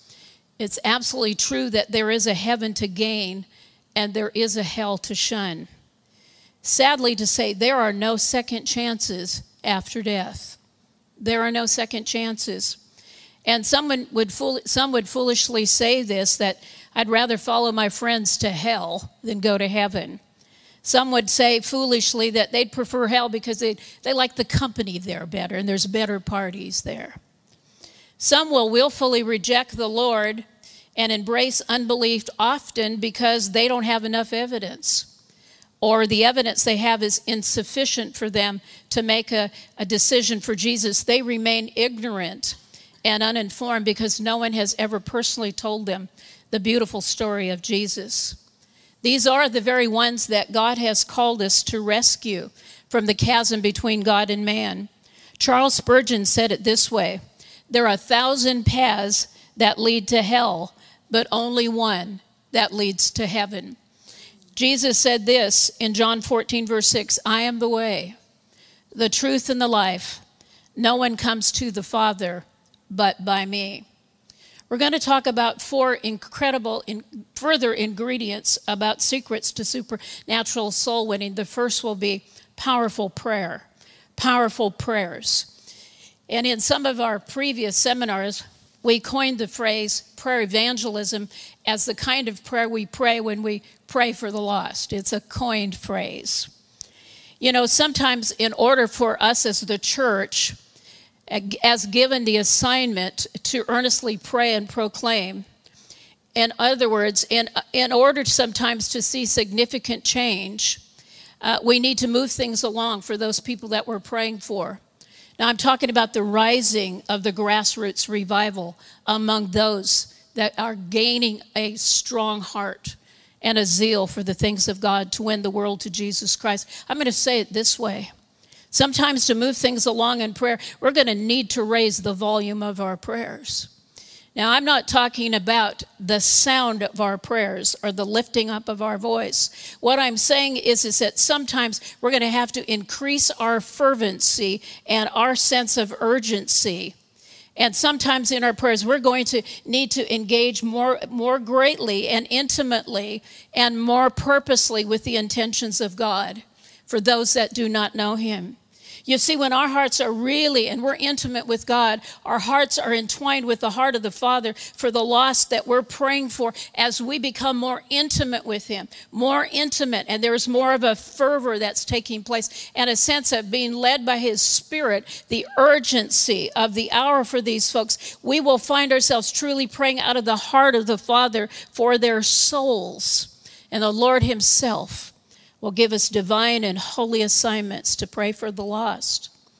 You know, recently in some of our last assignments, we've been talking, in last seminars, we've been talking about ways we would pray for the lost, and I urge you to have a look at those. Emily in particular and Benny went through some details about that. And so I'm just going to skip that part. And if you would have a look at that, you'll find that there's a variety of excellent ways to pray for the lost. At the minimum, if you can't pick up all of it, you can, you're spiritual people, you could say this regarding the lost: let your will be done on earth as it is in heaven. You see, God's will is that he desires for all to be saved and come to the saving knowledge of Jesus Christ. You know, when we move into powerful prayers for those that don't know the Lord, we will need to learn to lend ourselves over in prayer to the lost by. And here's some tips for this. Is to make a place for praying for the lost in our prayer life. Ask the Lord to put people in our paths that we can share the gospel with. And then give ourselves over to prayer for the lost in the Spirit as the Lord would lead us. Many times when you pray for someone that's not born again, the Lord will begin to share with you roadblocks and hindrances as to reasons why they weren't saved. One of my neighbors recently, the Lord showed me why she wasn't open to the things of God. It was because of something that happened that was really a bad situation when she was a child. And she didn't know that, she didn't understand that it wasn't from the Lord, and she was afraid of God. She was afraid that he wasn't powerful enough to help her. And so the thought of talking about God just wasn't something she was very open to. I would not have known it if I hadn't heard it in prayer. It's not something she would have told me. But I'll tell you what, in prayer, there is a supernatural river of power that when we begin to pray for the lost and we pray out of the heart of the Father, that will move through the corridors of any home, any family, any situation, any neighbor, any street, any building that we're in, any shopping center, that will impact them, because the power of God through prayer is mighty. The Bible says that the power of the effective, fervent prayer of a righteous man or woman or child avails much. I assume when I pray that it is moving and moving and moving and making way for the voice of the Holy Spirit for someone to be born again. These are trying times, and I am surrounded by those that are spiritually lost and dying and going to a Christless eternity in this nation. Point 2 would be talking about invasion and infiltration, the going and doing. That prayers just have to lead to action. I mean, you just can't be praying and praying and praying and no going and no doing. I could say it simply this way. We're living in the devil's backyard. We're living on a planet that's been cursed. We're surrounded by unrenewed minds and ungenerated hearts, and we can't stop praying, but our praying needs to lead us to going and doing and saying and proclaiming, because he's told us to take dominion, to be fruitful, and to multiply. You know, when you really get a sense of moving in the Holy Ghost through the power of prayer, you're going to find that time clocks and calendars won't stump you. You're just going to hear from heaven the right strategies, where to go, what to do, and what to say. John Osteen said it this way: in the last days, it will be the people who follow the Holy Ghost and hear the Holy Ghost that will do great exploits. That will do great exploits. The response of the church in these days is critical to the plan of God for the end of the age. This isn't a time for apathy. This isn't a time for restraint. It is a time of war. We are to engage in a combative mode with prayer, and the power of the word, and proclaiming, because the mortality of the entire human race, for those who are outside of Jesus Christ, are doomed for a Christless eternity. And the obligation, the responsibility, the purpose, and the pleasure of ours is to share the saving knowledge of Jesus Christ. In our last seminars, we talked about, you have a flock in the world, that we're to be a light on a hill that can't be hidden, that our light can shine forth before men so that they can see our good works and glorify the Lord. I don't know about you, but I want to keep my light burning. I want to be so full of the Holy Ghost that when I walk, I squish the power of God. It's just like it's oozing out of me. I just need to draw close. I just need to come in and be intimate with him. He's promised that when I do so, that he will manifest and demonstrate and reveal himself through me. I'm the church. You're the church. He promises that intimacy leads to ministry. And we, as a church, will want to minister within our world. I'll be ready for the slides about the children. I have someone that's in my flock. I'm going to give her a name that's not her name. She's picked her name. She is from Taiwan. She and her husband picked some names, some Western names, because we all, Westerners weren't so good at saying them. I'll call them Carol and Ted. Carol told me one day that she had discovered at 45 years old, a dream of hers was that she had become pregnant. She had become pregnant, and the problem with her pregnancy is that she was having twins, and there was a medical problem of twin-to-twin transfusion syndrome, which means as a result of sharing a single placenta, the blood supplies of the twin fetuses can be connected so that they share blood circulation, and the result can be in an unbalanced, commonly impacting one twin to be very undeveloped and have serious heart problems with their heart, bowel, brain, and kidney. The prognosis is that they both probably would not live. She had not yet ever carried a child to term. She had had numbers of miscarriages. I discovered in a private little conversation with her that in Taiwan, some young girl had snuck her into a Pentecostal church.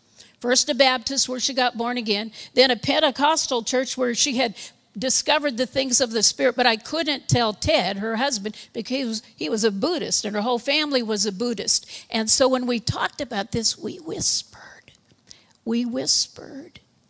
And then one day she told me that her children were going to die, and I was in the office complex of where I live, where they're the managers.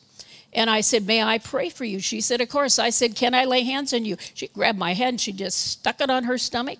And then she said, no, even better yet. She said, she pulled out the sonogram. She said, let's pray for this. Don't let Ted know. And so we laid hands on that sonogram and I prayed. I am not in church. I am the church. I'm not in church. I brought church to her. We laid hands on those babies. And I prayed that the healing power of God would go in. The prognosis is they probably were both going to die. If not, the little one was going to die. They called them the little one and the big one. I'll tell you what, something took place, and I want you to show the next slide. We prayed and we believed. On Thursday, I went to see the twins. And I saw Ethan and Wesley. And they are healthy. They have made all the markers. The little one is Ethan. The big one is Wesley. That's what they call him. And Ethan is just a few days behind Wesley, and Wesley is right on the markers. What happened is that the church went into the world. Now, when I talked with Ted and I would mention the things of God, his Buddhist face would just get black, And when I talk to him now about his babies, I say to him, I had my friends at church, a team I had at church, I had them pray for your babies. And he just smiles his head off like, I mean, that is so amazing. And his wife, Carol, says to me the other day, she said, it must have worked. Could you thank them?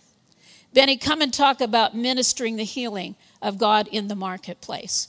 Benny has another amazing story, and he has a testimony. So, Easterfest, the Bible College had went out to kind of like a little festival. They called it Easterfest, and there was a young boy. Was it a boy? Teenager, young adult, and he keeps changing. And he was training to be an Olympic sprinter, 400-meter dash, and he had injured himself in training. And if you'd like to roll the clip, we had an opportunity to pray for him, and God healed him. It was instant, and yeah, it's pretty cool.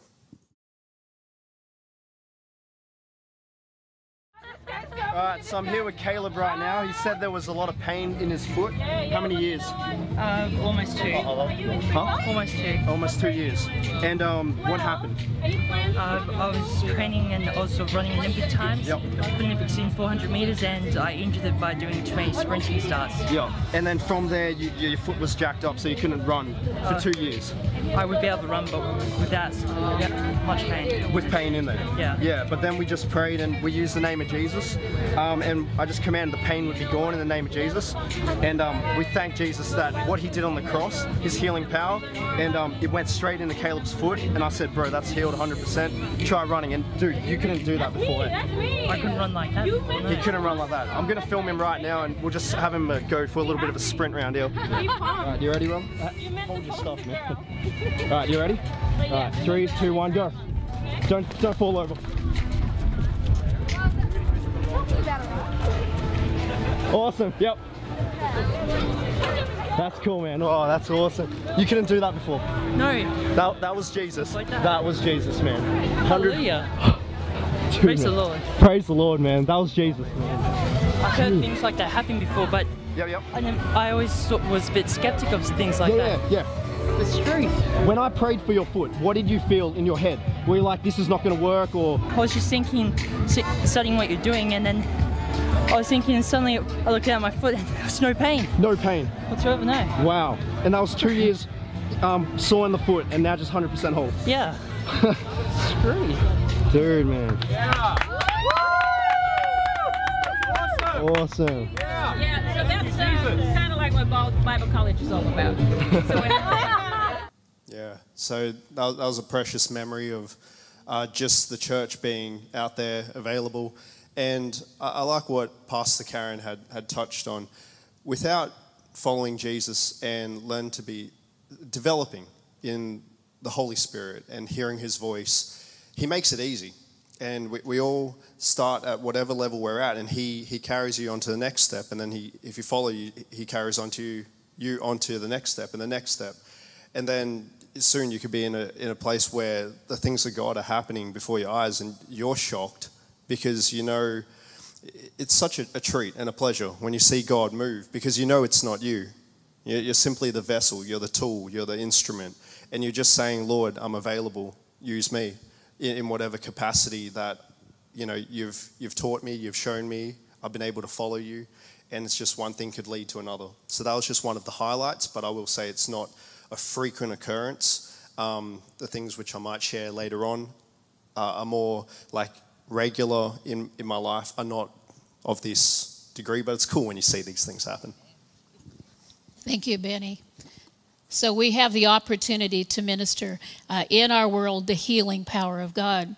Another strategy a secret to supernatural soul winning is to hear the voice of God and to respond.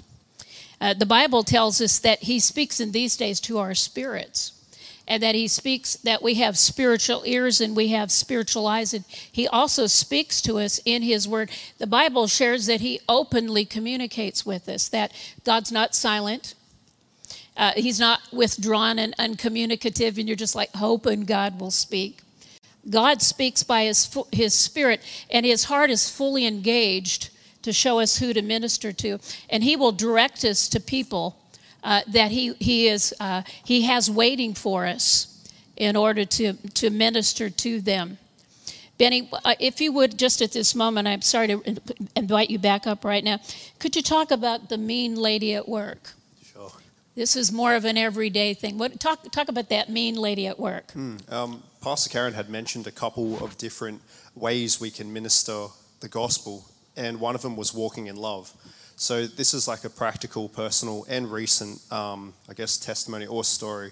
So there's a person at my workplace, and they're not treating me very nice. They're doing different things with the shifts where they're trying to avoid me. While I'm working with them, they're trying to avoid me. And I'm just trying to be friendly and nice to this person. Not over the top, nothing weird, but this person just doesn't like me. And there was this time where I had to do an exam so I could get a promotion in the job. And I'd looked through the manual and had to find the answers. You were allowed to do that. And I spent a lot of time on it, maybe 40 minutes, 45 minutes. And I'd filled out this entire thing. And all that was left was my practical, which this co-worker, who was my superior, my supervisor, had to just, have me do the practical, and that was it. I would pass. But I came back to work maybe 3 shifts later, and my whole file was wiped. So I thought the iPad had just glitched, or the system had glitched. So that I was just like, oh man, I lost it all. I guess that happens. I wish I just did the practical right there on the spot. Well, anyway, this person had got another job doing something else, and they were going to resign. And just the way, when I heard that they were going to resign, I just thought, I was checking my heart the whole time with this person.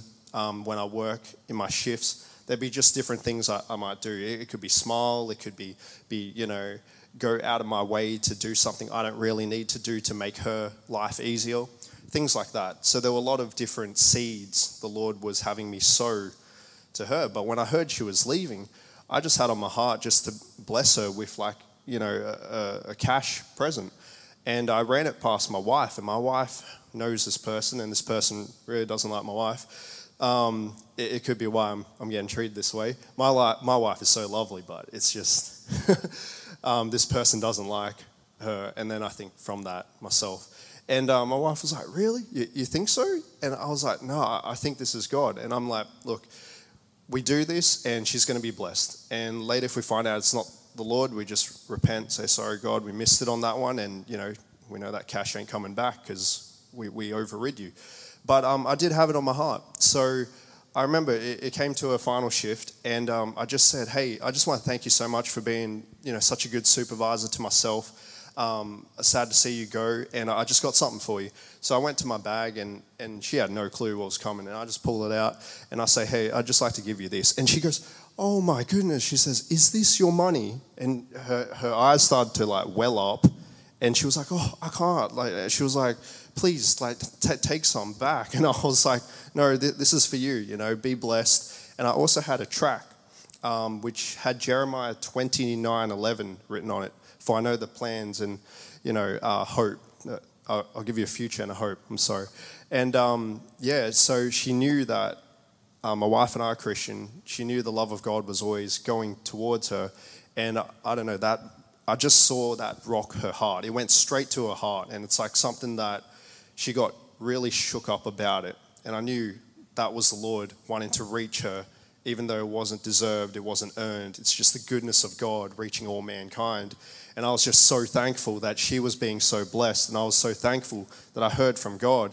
And it was something that you wouldn't think it was God, because it's not like I heard an audible voice. I didn't see an angel. I didn't have a dream. I didn't have something spectacular. When I heard she was going to leave, you know, just while I was thinking about it at home, it just came up. It's like, you should just bless her with X amount of dollars and just say, you know, thanks for being a good supervisor.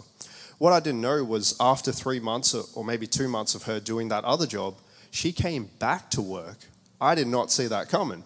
And I find out she's working again. And of course, because that seed has went in and, you know, things are easier now and nice. And I'm still believing for her to come around to full salvation. But these little things that may seem little and insignificant, just little promptings like smile or go out of your way to help them, or just things that come up in your heart. It's like those things can be, and most likely are, the Lord, if it's blessing and looking after someone. Thank you, Benny. So what we're saying is that soul winning, even though it's supernatural, is done in an incredibly natural sort of way. I love this, that we can hear the Holy Spirit. We can hear the Holy Spirit. The Bible says in Hebrews 1 that verses 1 through 2a from the NASB, that God spoke a long time ago to the fathers in the prophets in many portions, in many ways. And in this season, he speaks by his Son. I want to share with you with following God's heart to win the world to Jesus Christ. He's going to speak to us in many portions and many ways. You will get impressions in your heart. You'll get an idea of someone to see. You'll get an idea of something to say, a place to go. Some act of kindness will come to you in order to do something to open the heart of someone who doesn't know him. God is so incredibly gracious that if we don't get it one way, he'll rephrase. He'll say it another way.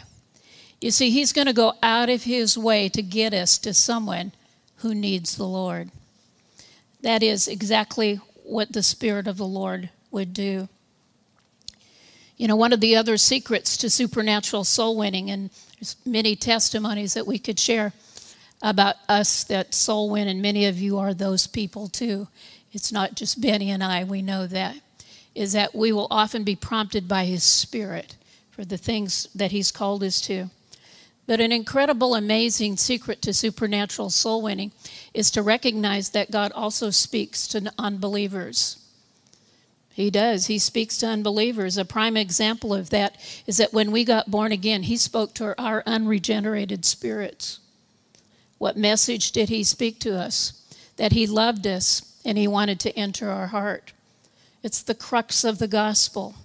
He does this in order to reveal himself. And whenever our hearts are stirred to be saved, it's the Spirit of the Lord speaking.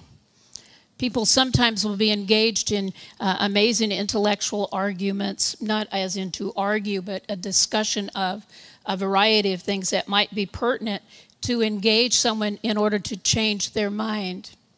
Let me make this very clear. That is very, very an amazing gift with people that are gifted to do that. There's absolutely no doubt about it.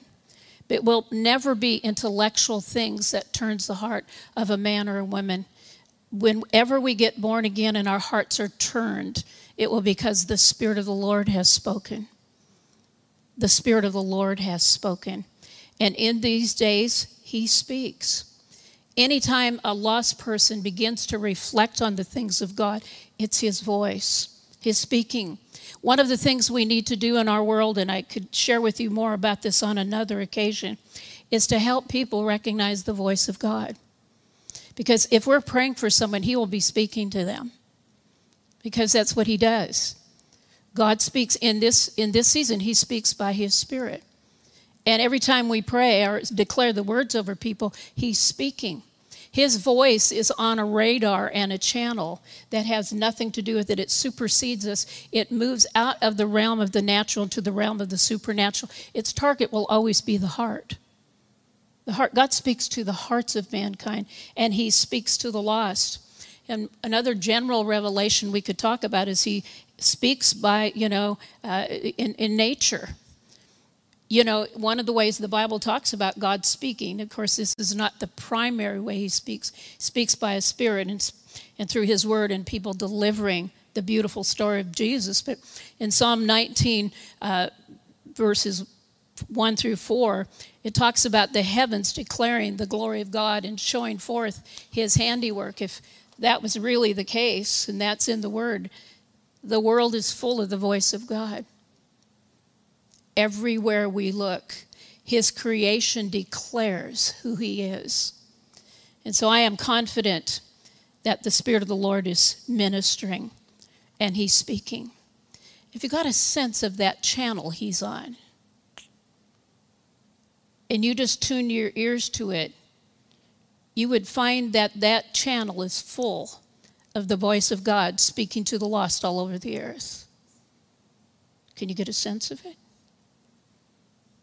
Our prayers engage that channel, as do our declarations by the word and our proclamations and our sharing and our moving out with acts of kindness that are things he's led us to do. Those are holy things. And he reveals himself through that. That channel is full of the power of God. It's full of the voice of God. It's powerful. It's tender. Another strategy for winning our world to Jesus Christ is the proclamation and demonstration of the gospel. There are secrets to supernatural soul winning that move us to a place where we tell someone else about Jesus and lead them to the saving knowledge of Jesus Christ.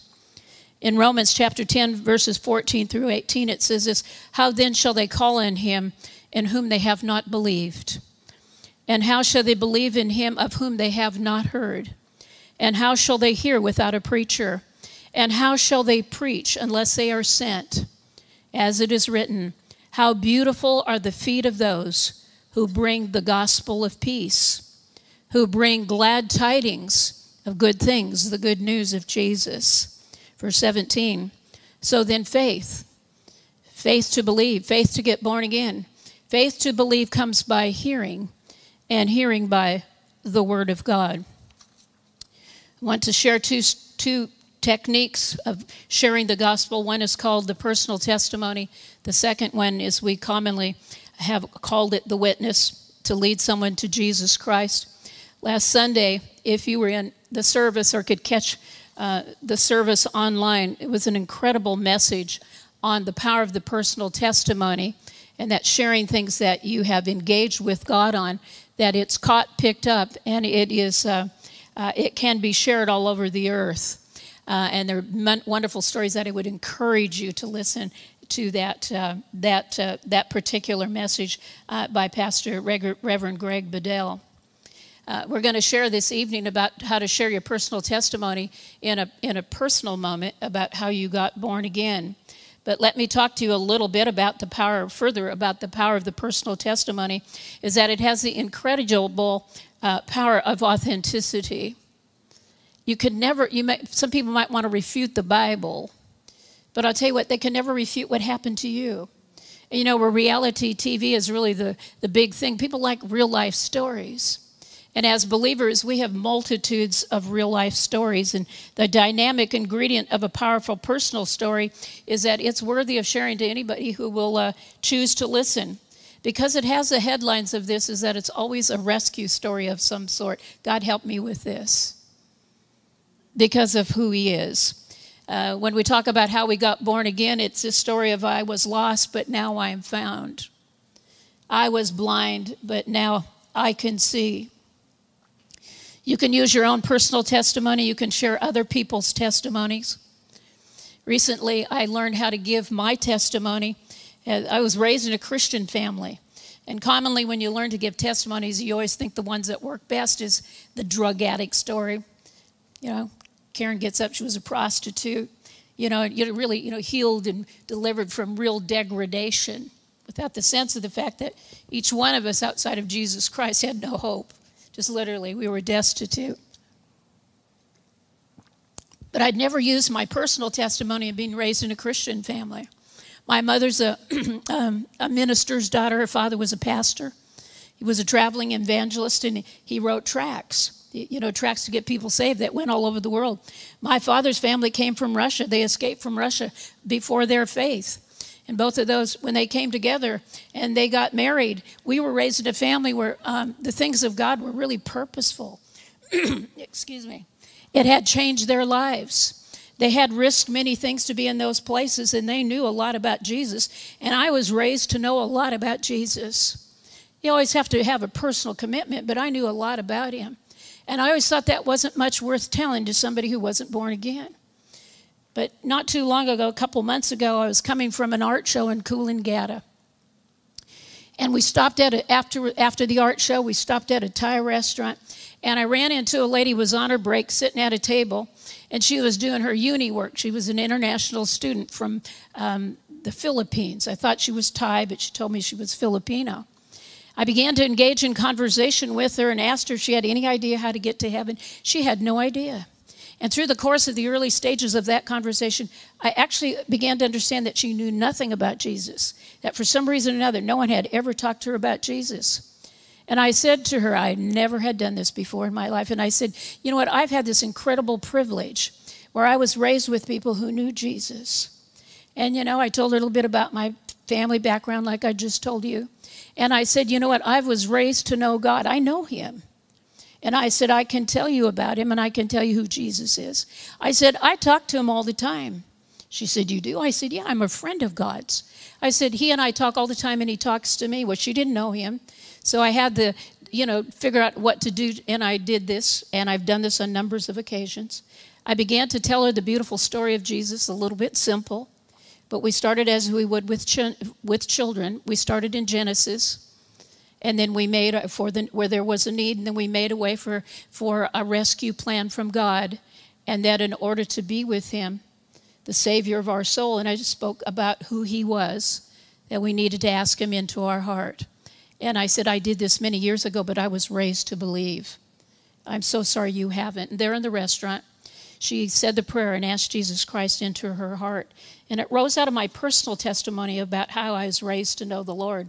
If you'll go to your handouts, we're going to go through some things that are some tools in our gospel toolkit about the personal testimony. Learning to tell your personal testimony about how you got born again is really helpful when you minister in the marketplace. You should learn to be able to give your testimony as quick as I did, in a minute or less. Not Dear Diary, your entire life story. And if you were one of those that was, born again out of a very difficult situation, there will be, a lot of sin and degradation, worse than just not being saved. Nothing worse, I shouldn't have said that. But, things of the world that, could have got you in prison or, in a lot of trouble, in a lot of different ways. You'll find that you'll have something that you can tell people in the marketplace that will amaze them. You should be able to do a testimony in a very short period of time, and longer if the opportunity comes. The format for a personal testimony, as I call it, Group A and B, and it's for those that were saved in a specific moment of time. You got born again, or those that were raised in a Christian family.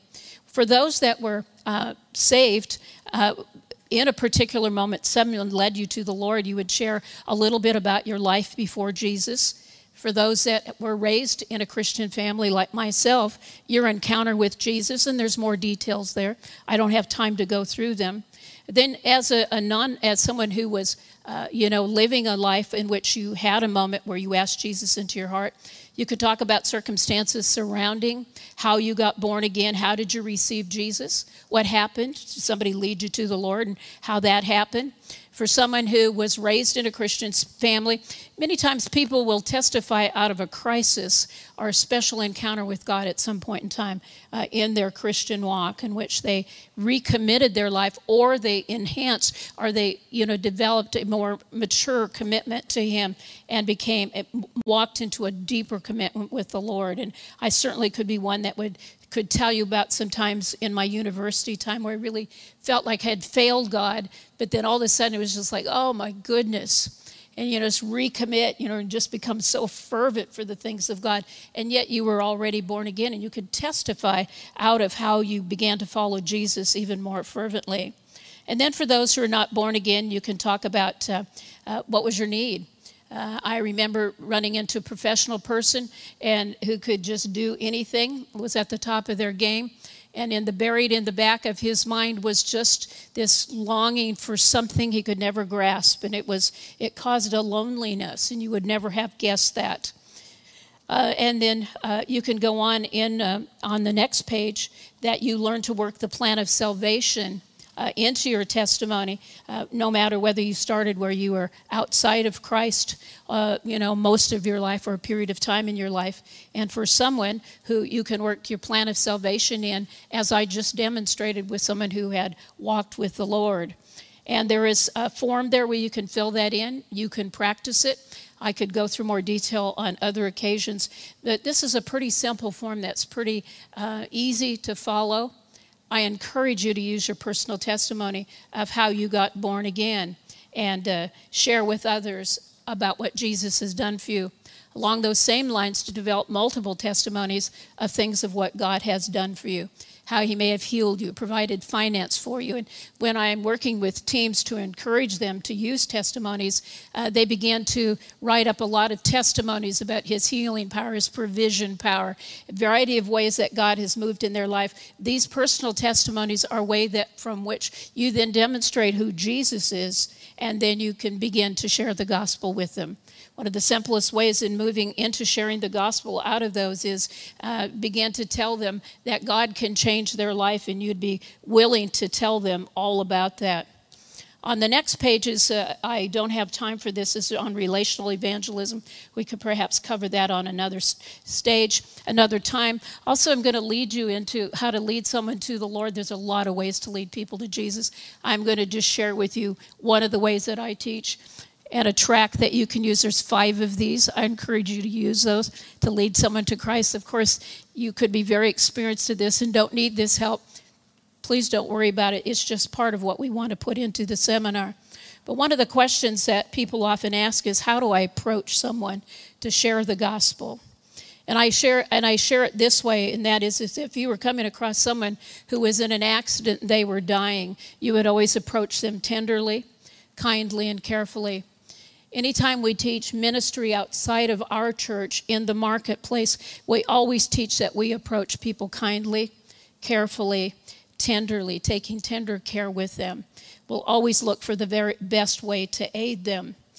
When I minister, and I can be a rather outgoing person, that wasn't always how I was very shy, and then I learned to hear God, and I got baptized in the Holy Ghost, and certain things took place where the power of God began to just come out of me, where some of these things became more fluent. I became more fluent in these things. But let me share with you that when I'm in the marketplace and I'm approaching someone concerning the things of God, I'm always very soft and tender with people.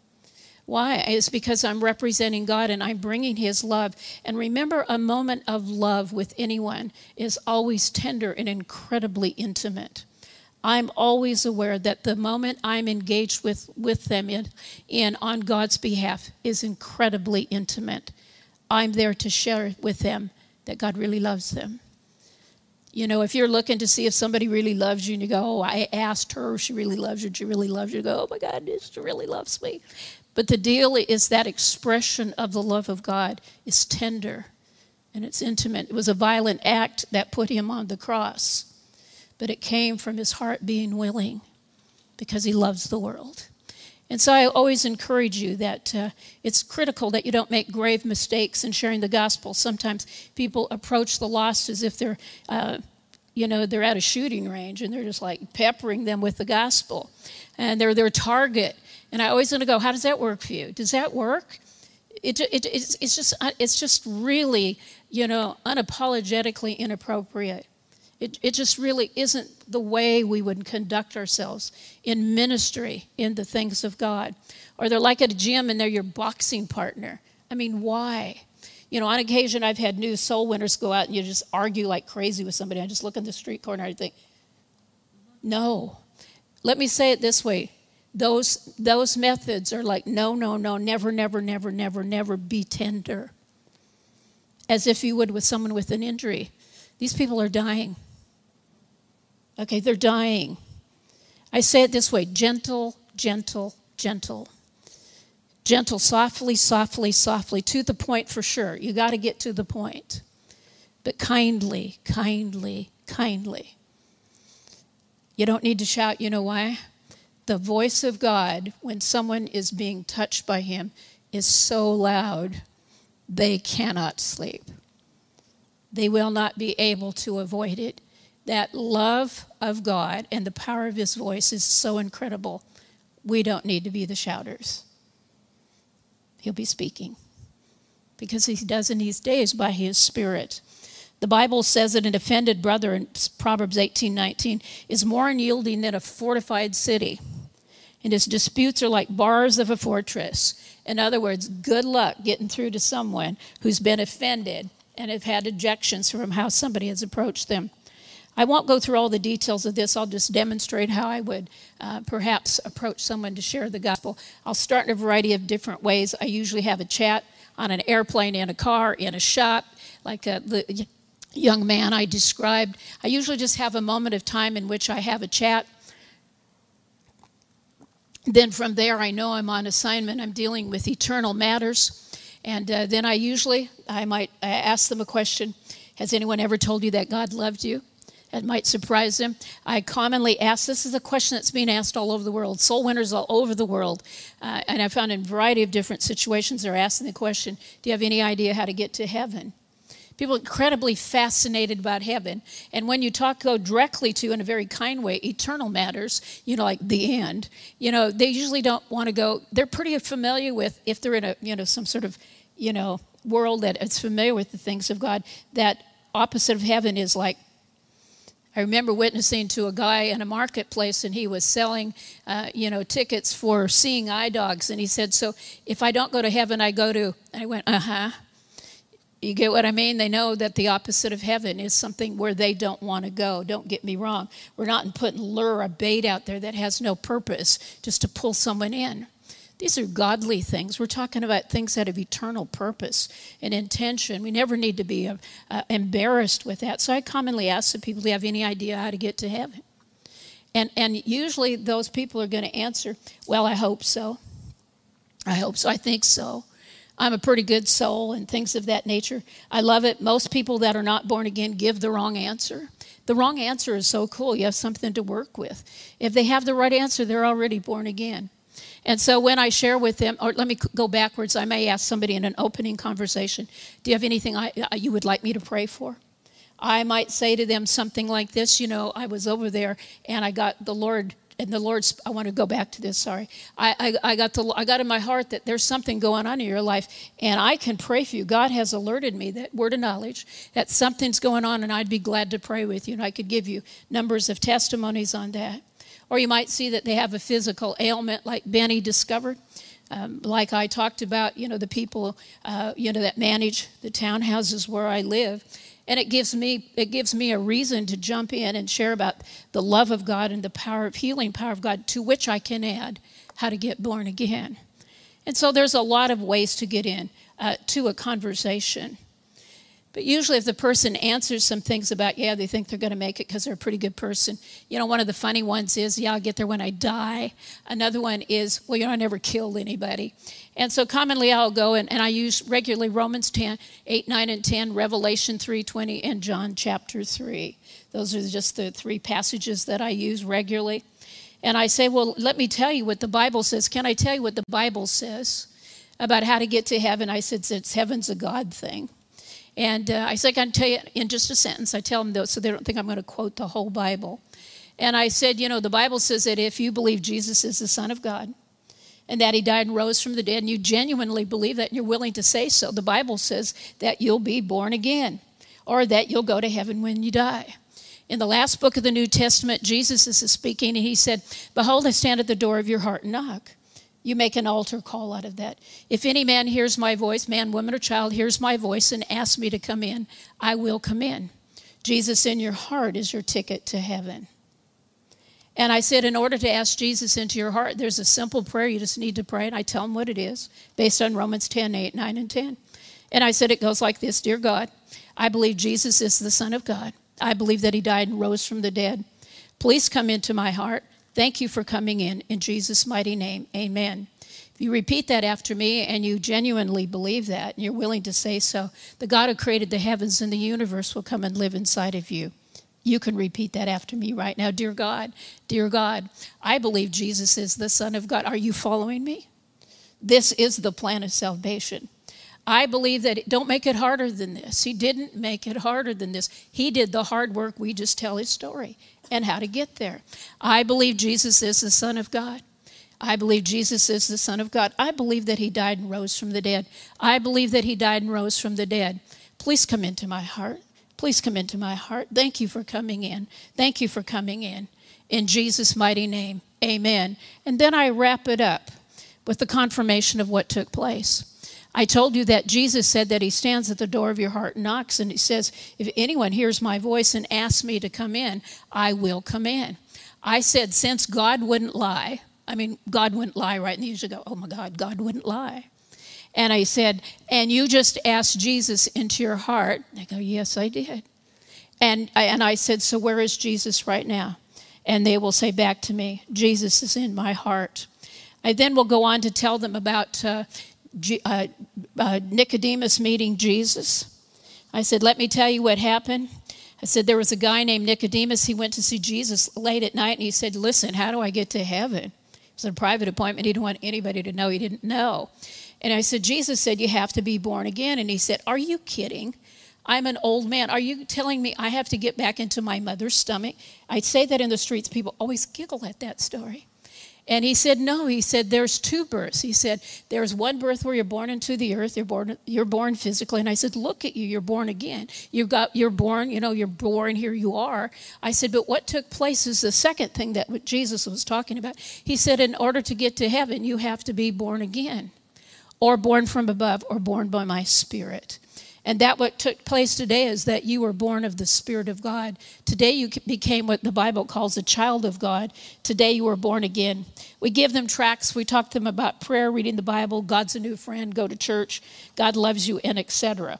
There's more that I could share with you, but I want to close with this story so that we can remain on time. And I discovered this only recently. And it was only discovered in the last number of years. In New York City, they discovered that there is an island just off the coast of New York City, just east of Bronx. It's a mile-long island, and it's one of New York City's closest guarded secrets. It's called the City Cemetery. Who goes to the City Cemetery? It's for people not known. Nobody knows their next of kin, people that are not claimed by families, poor people who couldn't afford the cost of a burial, victims of epidemics, most recently victims of the COVID epidemic. And when the morgues in New York City could no longer hold the amount of bodies and were overwhelmed by the bodies, common graves are regularly dug on this island called Hart Island in Long Island Sound. There are thousands of bodies buried who are poor, homeless, unclaimed, or are forgotten. The common graves there will hold 150 adults or 1,000 children. The coffins are made out of the seats of a baseball arena that has been discarded, and they will take the boards from the seats and they will make the coffins. The people that make the coffins and bury the bodies and go to this island to deal with the dead are prisoners from Rikers Island. Many there are unnamed. If you could get that slide up, please. Many there remain nameless. Some they may know the name of, but in all instances, they are unclaimed people. They are unclaimed people. And this grave is called the Potter's Grave, the Potter's Cemetery. And where I tell you, and I found this story incredibly sad and evokes deep emotions, I will say this, and I will close the seminars with these comments. If you ever get a hold of the sense of the millions who will go to a Christless eternity, you couldn't be silent. You would have to speak and act. Hell is the largest common grave cemetery that has ever existed, and it will hold thousands, if not millions. You would have to, if you really understood the plan of salvation and God's purpose and intention for us in the church, you would have to engage.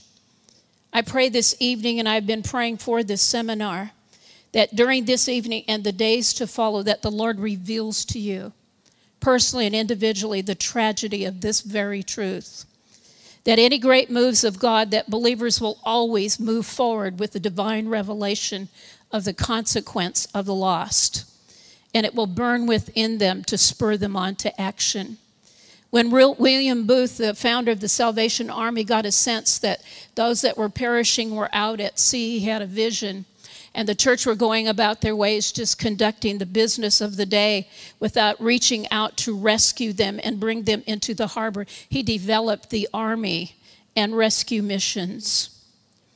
I share with you this evening that my firm personal belief, and I believe the belief of our church, that before he moves, before he returns, there will be a mighty move of God. That the people in the pews are going to find their place in ministry among the lost.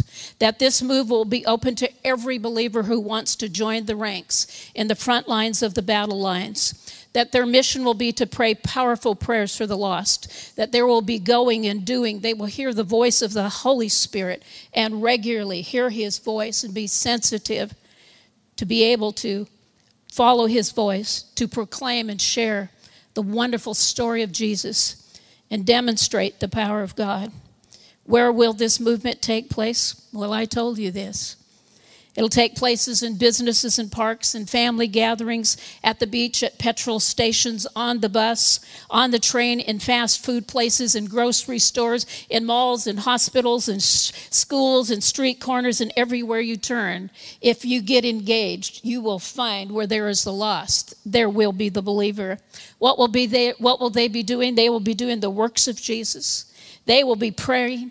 They will be sharing the power of this gospel that transforms and saves lives. They will hear the voice of the Holy Spirit, and they will be responding and responding and responding and responding. They will be proclaiming, and they will be demonstrating.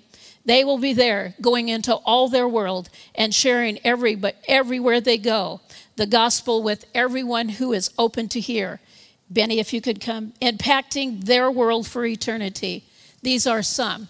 There are many more. These are some secrets to supernatural soul winning. If you would like more information or resources on this or other topics, or if you would like to sow into this ministry financially to help us share messages just like this one each week, please visit our website at rhema.org.au.